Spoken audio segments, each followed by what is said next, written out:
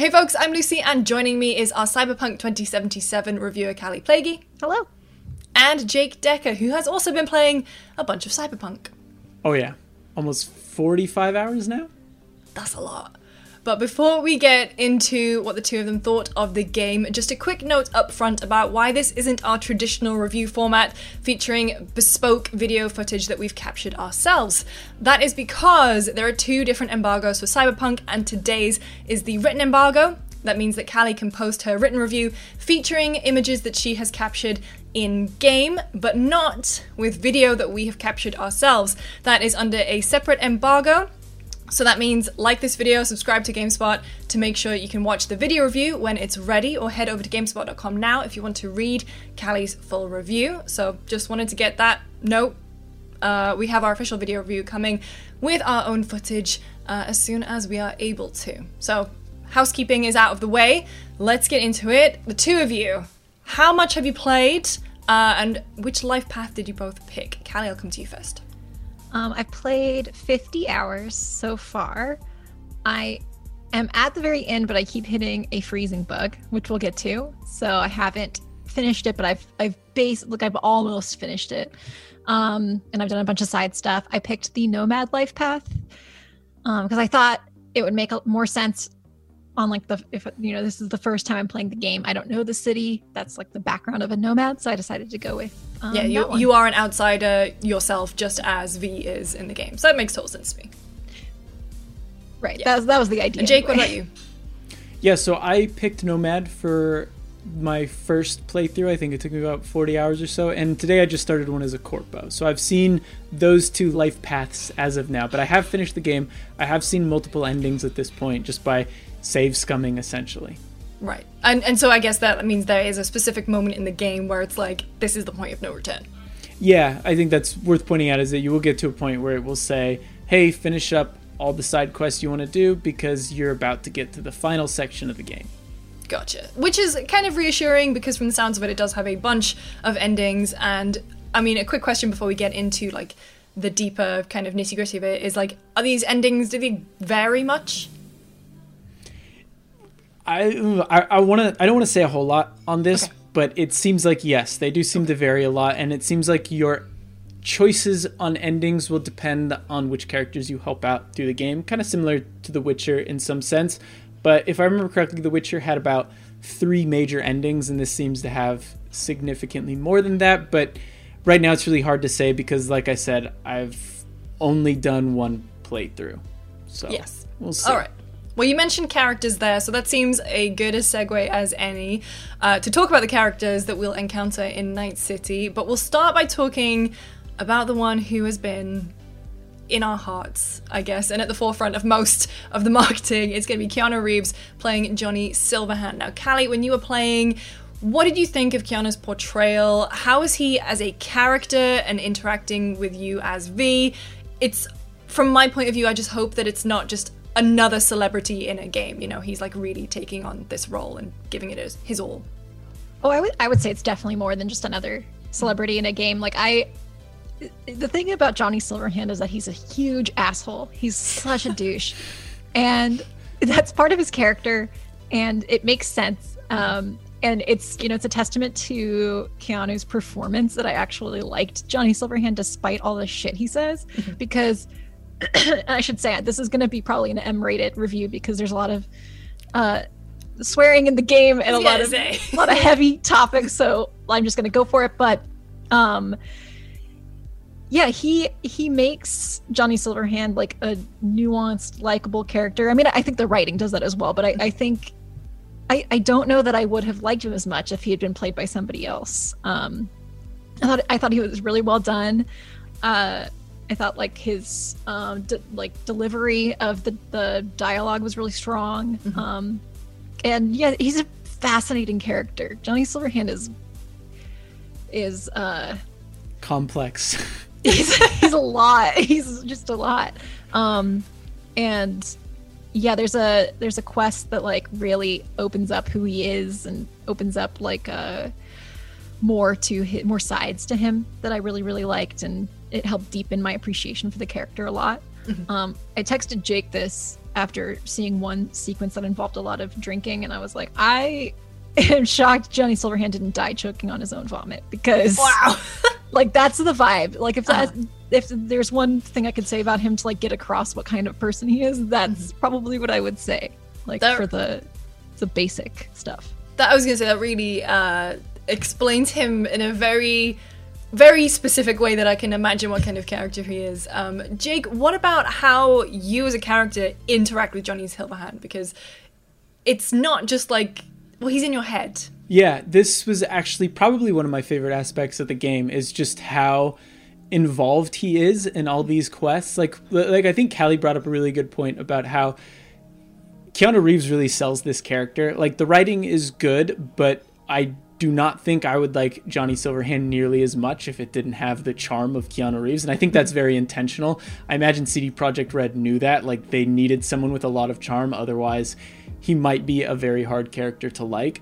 But he appears in almost all of the side quests, the main quests you do in some form or another. Sometimes he'll just be there to make fun of you because you'll make a dumb decision. Sometimes he'll be there to egg you on to push things further than you probably should, while other times he'll just be like, hey V, you should get the f*** out of here, you don't want anything to do with this, and you just kind of have the option to ignore him. And I think for me that's one of the strongest aspects of his character and the story, is how he is very much his own character and he doesn't necessarily like V right off the bat. So there's like this sort of antagonistic feeling you get through, I'd say, probably a majority of the game, which I think works for the most part. And just having that as Keanu Reeves too kind of helps you not hate him, because I think if it wasn't Keanu Reeves, you might very well hate him as much as V does at times. But like, I don't know, you'll be in a conversation with someone he won't be interested in, and he'll just hop on the bed and like kick his feet up and just make fun of everything they say, and I really enjoyed that. Just to Jake's point, like, I think I really want to reiterate, like, there's a lot about Johnny that is not likable. Like, he just doesn't treat women very well, or like historically when he was alive, I guess. But his presence in every scene is so strong, and it really gives stuff that maybe wouldn't be as interesting a lot more flavor. And yeah, I think one of my favorite things is when he gets really invested in something you're doing and is like, no, you should really go see what's over there. You should go see what's going on. He provides a lot of color to everything you do, and I would say he's also one of my favorite parts of the game. And yeah, I agree really strongly with Jake too here. Yeah, there's some moments where he gets so invested in whatever side quest you're doing that he'll just be like, V, this is the most entertainment I've had for a long time. You have to follow through. And it'll just be like some dumb quest that doesn't make any sense, but you're like, all right, I'm going to keep going just for Keanu here. That's fair. But it's obviously, there are way more characters in Night City than just Keanu's portrayal of Johnny. Like, Callie, were there any other standouts? Like, how did you feel that the characters added to the storyline? Were there ones that were like just specific standouts and the rest were kind of meh, or is it a good mix of writing across all these different characters? Yeah, I would say there were some standouts. Like, I think there's two characters in particular that I really, really loved. The first one is Judy. I won't go into her too much, but her quest is, like, I think my favorite one that I did. It's like there's like characters that have longer form quests that you go on throughout the story, and you kind of have to like wait for them to call you and have a problem, and she's one of those. And I thought it was really rich. I really enjoyed it. It like fit my personal brand in a way that I can't explain without spoiling it. Like, I just loved everything about her. And then the other one, first, I love her because of her name. Her name is Pan Am, like the airline. Yeah. Like, her story is about friendship and like finding family, and I really, really loved her. As far as like the other characters go, I would say like most of the other characters are pretty minor. Like, you have people who will call you from time to time and be like, I got a job for you, and they're just random fixers who like set you up with gigs, and they're good like background color characters, but I would say like there's some core characters that really rise to the top. Jake, you and I did a video a while ago with Phil Hornshaw talking about, sex and relationships in Cyberpunk, and, Phil was giving some answers about what it's like to be interacting with these characters, and you texting them and you talk to them, and obviously you can sleep with them. Did those relationships feel meaningful? And I mean, how I guess is the portrayal of sexuality in Night City? Yeah, so this is kind of one of the question marks we still have. Callie and I both played as female V. Phil, who's also been played as male V, so we're kind of waiting to see what he finds out. Because based on our experience, it seems like the characters that you can have relationships with are kind of limited. That being said, maybe there's some quest lines we missed that show other characters that you can also have sex with and whatnot. But what I guess stood out to me more is that a lot of these side characters spin off into these... Well, not a lot of these side characters, but some of the best side characters spin off into these series of quests, kind of like the Bloody Baron stuff in The Witcher. And I think many people will kind of point to that being one of the best aspects of The Witcher 3, is how they really spun out that character beyond what the main story kind of gave him. And it seems like a lot of these side characters kind of follow that path. Like, as Callie was saying, Panam has an entire quest line. Judy has an entire quest line. There's a couple other characters that have that as well, and it doesn't seem like relationships are always at the end of these quest lines. A lot of them are just kind of like, hey, I've become very good friends with this person and they might be able to help me later, or maybe I just got some money for them and got to know their story, because there are some characters, right, that you may not get a big monetary reward for helping out, but just knowing their story is satisfying, at least in my experience. So it's weird because the romance didn't seem to play as much of a role as I expected initially. That being said, like Phil said in the thing, you can pay prostitutes and have sex with them, and there are a bunch of sexual encounters in the game, but they didn't seem like the end of the road for a lot of these relationships, which was kind of refreshing. Yeah, I had a weird encounter with a corpo woman. Oh. And it didn't really, it was just a short, brief thing where I showed up at a motel and she was there and she was like, let's bang. But I got it. Did she genuinely do a here's my key card? It was a text that was like, meet me here. And I showed up maybe 30 hours after that happened because I was like, I have other stuff to do, but I was finishing up side quests. And I got a dick sword out of it. So I would say it was worthwhile. But I do want to mention, I think the sex scenes are so awkward because it's really? POV porn, and it's because it's in first person. And there's one that I was like, this is awkward but kind of sweet, and I was okay with it. But there was one that I was just squirming in my seat, I can't wait for this to be over. This is so uncomfortable. I reloaded my save and I was like, never mind, I want to be friends. So it is weird. It's all POV. And it's a lot. They're kind of montages. So you'll see them being and a dip to black stuff. And... Yeah, and then you'll see their shirts off now, and so it's you don't have to. It's not the whole. They all last a little too long, too. They all last too long, yeah. Before we move on from relationships and stuff, I did want to ask a question, because Jake, you brought up the Bloody Baron, so this question for both of you is, that quest has kind of transcended the game it came from. When you think of good writing in video games, the quest that is always brought up is the Bloody Baron from The Witcher 3. Do you think that at any point, any quest in Cyberpunk hits those highs? Yes, maybe. Interesting. That's not a good answer. But I mean, again, it's kind of a shitty question because I don't want you to spoil. Yeah, I think the Bloody Baron quest line is hard to match, right? Because the redemption arc there and the different outcomes and the way you kind of walk away from that with a bittersweet feeling is really powerful, and like you're saying, that quest line feels transcendent. It's kind of hard to say at this point, but I will say there are some arcs for me that were very close to that, and some missions in particular that were surprising and interesting and really added a lot to these characters. But that was me personally. I'm not sure about how you felt about that, Callie.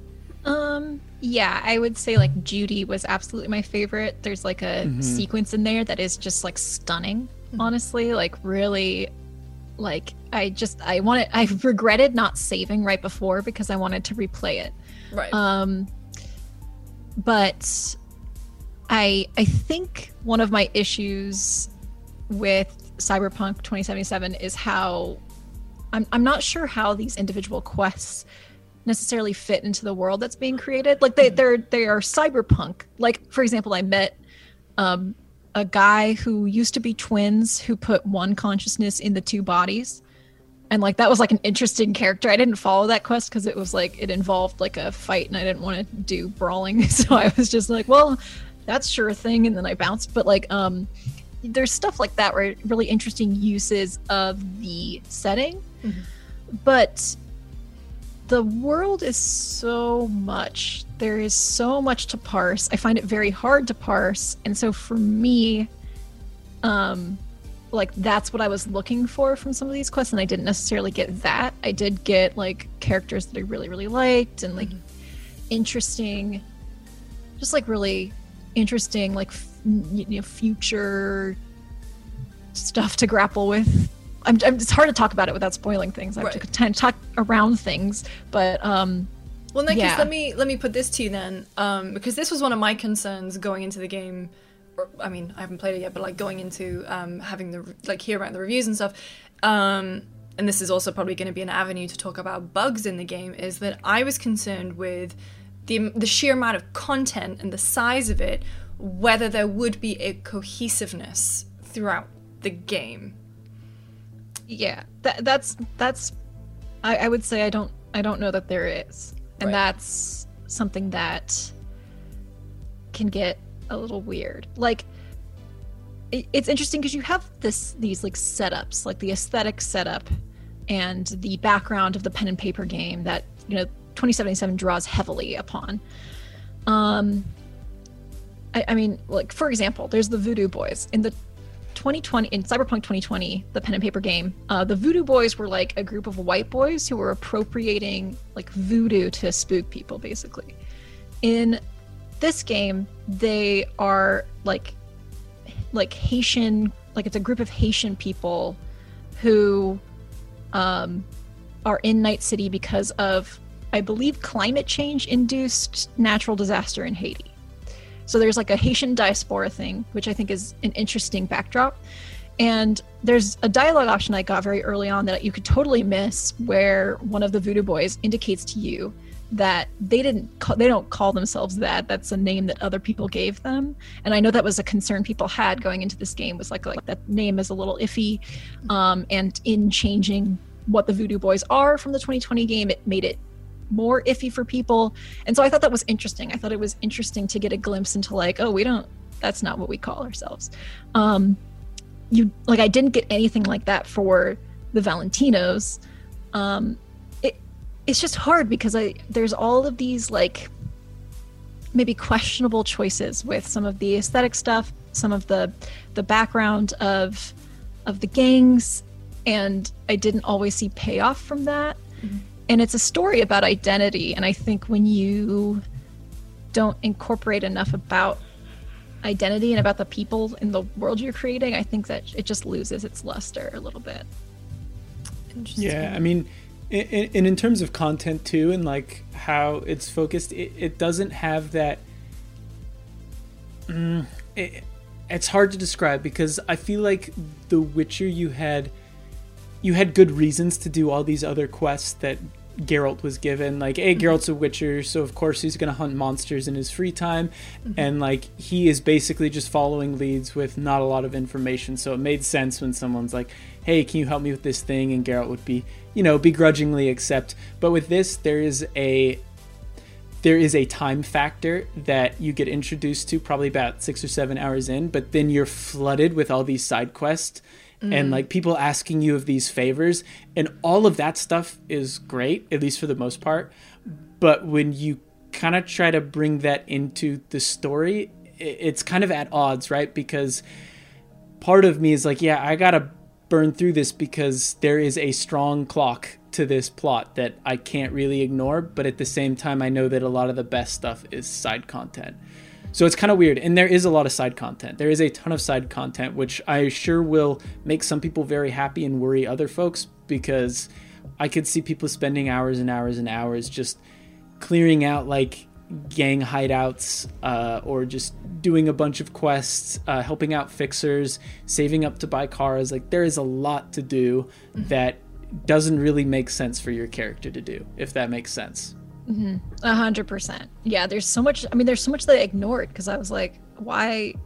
Like the thing I mentioned earlier, where there were twins that were one person in two bodies. That quest was just like, go brawl some people, and I was like, I don't have time for this. And then like I kept getting texts from people like, I have a car for sale, and I was like, I got a free car. I don't like I'm good. I don't need to buy any more cars. Yeah, there's so much in the game that doesn't feel necessary, and that like there were definitely quest lines that I did feel were necessary. And like if somebody asked me like which side quest should I do, I would have a list of side quests. But like I think you should absolutely do this one before you finish the game. Like I really loved it. But there's a lot of stuff on the periphery that I was just like, I am never going to use this. Like I crafted like one thing. There's like a whole crafting interface and like all this crafting stuff. I barely touched it. I barely updated my weapons. I went clothes shopping once. Side note, I went clothes shopping all the time. Really? I probably wasted so much time trying to find pants that looked good on V, because I'd find these baggy pants all the time. I'm like, I don't want these. I know it's better, but I'm just going to drive around to every single shop till I find the right one. I had a really cute outfit from clothes I looted off of corpses. So different strokes, I guess. Yeah, I was like a little shirt, baggy pants, sort of V. And I got some cute stuff. But I even got goggles that say bitch across the front, and they've matched my outfit. And I was like, I want those. They were perfect. I loved them. There's just a lot of like I would drive by. There's these like, you know, like in Red Dead Redemption 2, you would like walk by something and it would be like an emergent thing happening and you could interact with it. There's stuff kind of like that, but it was just like, help the cops catch these criminals. And I was like, what if I don't want to help the cops? And then I would just drive away. And like, I didn't do a single one of them because I just didn't see the point. So there's a lot like that. I wish that the world felt more essential. I wish like it's God, it's so hard to describe because there's so much, you know, but I did some quests and I was like, I don't understand what that was trying to say even, like, let alone why I was just following it because I was curious, but I was kind of like, oh man, I have more important things to do. And to Jake's point, like, there's no actual clock, but it feels like I can't explain it without spoiling things, but like it feels limited. Is it like Mass Effect 3 where there was a clock? Like you knew that, you know, the Reapers and all this was happening at a specific time, yet the game kept giving you these side quests, and realistically in your head you're like, I don't have time for this, but I will go shoot cans off the Citadel with you, Garrus, because the time limit is an arbitrary thing. Is it kind of more like that? Yeah, it's definitely like that. Like you like Kai was saying, you're not given, like, I may have described it, you're given a clock in the sense that like your character has something they have to do quickly, but there's nothing like you've got 10 hours to get this done before the end and we're going to start the clock now. It's more that like it just doesn't make sense narratively for you to be around when there's something very pressing that's going on that you need to take care of. So it's very much like Mass Effect, and then it's like, I'm gonna do these things because they're really good, well written, they're really interesting, and like some of those side quests make really good use of the setting, but it like there's this feeling in the back of your head that's like, I shouldn't be doing this. I shouldn't be doing this. And I think it's fair to say too that, like, kind of like what we said up front, that once you finish the game, it takes you back to a save, and then you can kind of clear out those quests. So I think a lot of that stuff is there for folks who want more out of the game and want to keep exploring, want to keep seeing that, which is great. Like, I'm not one to be mad at more content and whatnot, but like it does feel at odds with what you're trying to do. I mean, part of me feels and questions that maybe it's just something that they put all of this content in to cater for so many different playstyles and so many different players, but the cohesion, like the final thing just doesn't come together as well as maybe they'd hoped. I think like emblematic of that is like, yeah, it does feel at points like you could approach things in a variety of ways, but there are certain instances of like I personally wanted to be a hacker, netrunner type. I wanted to hack my way through combat situations and stealth my way through them. I wasn't really interested in like typical combat. Right. And there's points where the game forces you into typical combat scenarios, and I was like, it's a Deus Ex. It's a Deus Ex. Yeah. And I was like, I feel unprepared. I feel like, and I was able to use the quick hacking is what it's called. I was able to use that to to navigate my way through those fights to some extent, but like that's kind of what I mean by there's stuff I feel like I didn't fully explore, like weapons. I feel like I didn't mess with my weapons at all. There's a bunch of weapon attachments I didn't bother with. I got mantis blades like way later and I used them like once. Yeah, it's partially I think a pacing issue. Part of that is the amount of time we had to play the game and how many hours we were playing every day, but like also just the way that the game is structured. It's like I felt like I had so much more to do, but I needed to go do that final quest, and I was like, I have barely touched. Like I looked at my inventory and I was like, I don't even know what half of these things are because I've just barely touched it. So you brought up combat there. So how is first-person combat in Cyberpunk, especially given, CD Projekt's track record of being a traditionally third-person developer? Like, does combat feel good? Like, so I think it depends. Like early on, I was having a bit of trouble with combat because I was so focused on shooting, and I feel like shooting people was one of the only options I really had. And at least on PC, we haven't played on console, so it could be very different on console, but on PC, it feels about as good as I expected.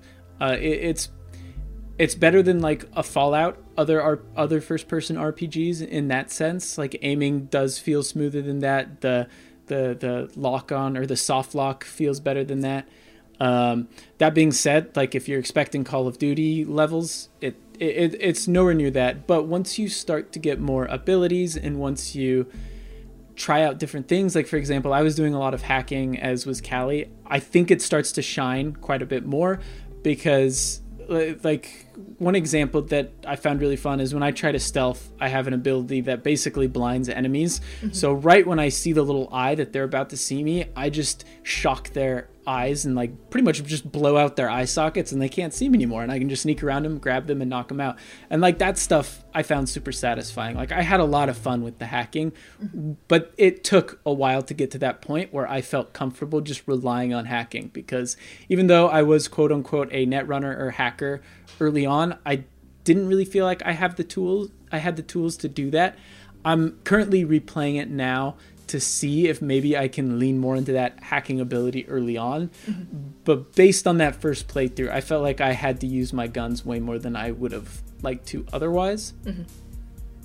Yeah, I felt the same way, especially because money is kind of hard to come by early on, and you need money to properly upgrade your hacking equipment. Like you need a better processor with more RAM in your brain in order to pull off that like the blinding enemies, or there's a variety of stuff. I got a really cool one very late in the game that was like, I was like, this is so cool, I have to equip this right now. But there's like a point early on where you have to have a certain amount of money to progress, and then there's another money gated thing. So it was hard to get to the point, like Jake said, where you feel like an effective hacker. And yeah, I mean, I play a lot of first-person shooters, and I came right off the Call of Duty review, just playing Call of Duty, into this review, and so it's not fair to compare it to Call of Duty. Like Jake said, that's just not a fair expectation. But I did find it clunky. I fiddled a lot with sensitivity, and I couldn't really find a sensitivity that I found to feel the way I wanted it to feel. Right. Which is why I was frustrated by the points in the game where you kind of have to take out a gun, because I was like, I really wish I could just do this the way that I've been building my character to do the whole game. Right. So, not unlike the game itself, this conversation, lot to cover. Originally we were only supposed to do 15 minutes, but honestly, like, just chatting to you two about the game, I don't care. Let's keep going. But the big thing that I wanted to address with you guys is bugs. Because obviously we saw the reports and you had the download yourselves. Like, you got the game, and then a few days later there was a 40-something gigabyte patch to address. The game has been pushed multiple times. There's also going to be a day one patch. Callie, you even mentioned up front, like, you can't currently finish the final boss fight because the game is freezing. How is it running? You want to start, Callie? Yes. I want to preface this by saying most of the time when I'm reviewing a game, especially because most of the time I review a game pre-release, I'm very forgiving of technical issues because I think technical issues can be patched out, and I like to focus on the fundamental issues with the game if there are any when I'm critiquing a game. But oh my god, there are so many bugs. I think I didn't go through a single sequence without hitting a bug. Like, there are a lot of visual bugs, like UI stuff that would stay on the screen. Characters and the tricky popping thing is, in and out. Yeah, the characters moving erratically, stuff floating in the air when it shouldn't be. So like a lot of those that aren't game breaking, but just kind of like intrusive. And then I had hard crashes. I have the freezing issue right now where I am gonna try again because I want to see this ending, but if it freezes one more time, I'm gonna lose it. I was so frustrated earlier. Yeah, there were just times where I was like, I can't tell if I'm stuck because I'm dumb or like if something's not popping. And a lot of times it was because like whatever was supposed to pop wasn't popping. So that's really frustrating. Obviously, it's a massive game. It just feels like the scale of this game is too big. There's just too much. I feel that way about the fundamental narrative aspect of it, and I feel that way about the level of execution on the moment to moment. Yeah, I mean, I'm playing on a very expensive PC rig, and I've had an absurd amount of bugs. I haven't had any crashes. I haven't had any game-breaking stuff. There's been a few times where I've had to roll back saves because of a character maybe just didn't go to where they're supposed to go in order to progress the quest line, but usually just reloading the save fixed that. But to Callie's point, the amount of visual glitches I've seen are like through the roof. Like Todd Howard probably like I don't want to invoke his name, but like it feels very much like a Bethesda game when I look at all of these bugs, because it really does start to take you out of the experience. And obviously, like Callie said, this is a massive game. There's a lot of QA you have to do to make sure that this game runs well. And like I said, it runs pretty well. I haven't had any game-breaking issues. I haven't had any crashes, but the amount of people that pop into frame when they're not supposed to, the amount of like weird lighting changes that happen while I'm driving around that clearly aren't supposed to happen, the amount of characters that I've seen just rocking the good old T-pose or standing in the air or something like that is ridiculous. I've had HUD elements stuck to my screen that aren't supposed to be there. Not to mention in cutscenes when characters talk when they're not supposed to. Like I had a whole not cutscene, but like a whole sequence, like 10-15 minutes where a character kept saying like a throwaway line that they would say like if you bumped into them in between and over the actual dialogue, and I was like missing what I was supposed to be hearing. Yeah, I had a character say like, so if you don't respond quick enough in dialogue, the character will normally be like, V, what's going on? Mm-hmm. But I had a bug where the character kept saying that while they were giving me the lines. So it would be like, V, here's what I want you to do. V, what's going on? And they'd just be overlapping and running over each other constantly. So yeah, the bug situation is super hard to overlook. We played, so we've gotten one patch, and I think there's supposed to be another day one patch. Hopefully they can work some of that stuff out, so by the time the people watching at home are able to play, they won't run into as much issues. But like what's there is a lot, and I have a hard time believing that one day one patch can really iron that stuff out. Interesting. But it kind of remains to be seen. Yeah, it remains to be seen. Obviously, we're shooting this well ahead of time. Well, not that well ahead of time, given how long that game is. Let's wrap this up then. Callie, your final review is in written form over at GameSpot.com. We're going to have the video review up as soon as we can. But, I mean, it's a huge game and obviously a lot of complicated thoughts about it. It's been 8 years since it's been announced. The hype levels are out of this world. Did this game meet your expectations? Was it worth the wait? You know, I'm sorry about that question because that. Yeah, I mean, quickly to the point of like us recording this. We've recorded this before I've started writing, so yes, so I wasn't going to be like, oh, and the score is. Yeah, so this is more informal. My kind of like raw unedited thoughts, because I literally I came to this remote shoot we're doing just from playing in the other room. So like I will mention that you can read my more organized thoughts when I write them now. But yeah, I know it didn't meet my expectations. There's so much in that story that like I really thought it was gonna go further. It was gonna go places. There was gonna be something to say. You know, I that's my biggest issue with Cyberpunk 2077 is I don't know if it has anything to say. Like it brings up all these things and it's like I would have been happier like if it had a point that I totally disagreed with, but I can't find the point. I think there's a lot of strengths. I think they're buried under like this grimy facade of this world that like it's kind of hard to be in sometimes. It's a depressing world by design. I wish that the game did more with that setting and with the cyberpunk genre.